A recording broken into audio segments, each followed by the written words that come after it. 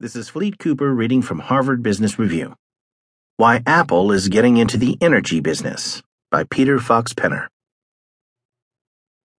Memo to CEOs who don't consider themselves in the electricity business.